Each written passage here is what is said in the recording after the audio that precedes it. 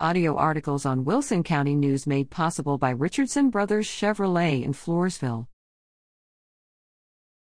Candidates in March 1st primaries invited to enter WCN Candidates Forum.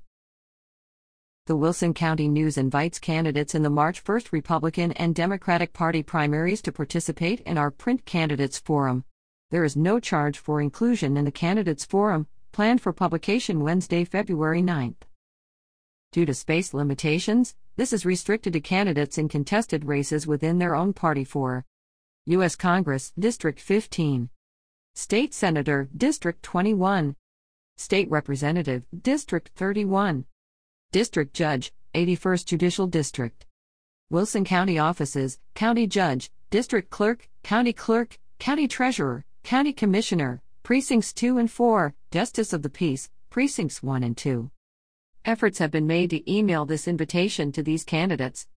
Candidates, this is your opportunity to prepare your own, individualized 300-word message to voters. Please abide by the word count, as space is extremely limited. Your name and the office you seek will form the headline of the item. This does not apply to the word count. Entries will be subject to editing, as needed, for length, basic grammar, spelling, good taste, and libel. Please respond to these questions.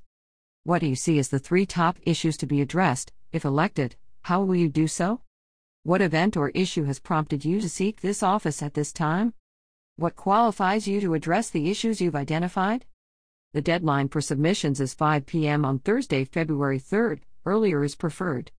Email submissions to kilbysmith@wcnonline.com. These also may be delivered to our office, or sent by fax or postal mail. You may send your own recent publication quality photograph, or stop by the newspaper's office to have a photo taken by one of our staff. Candidates reach voters with advertising.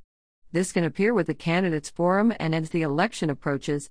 To discuss ad options, call Sandra Ramirez at 830-216-4519 or email ramirez@wcnonline.com. Kilby Smith@wcnonline.com.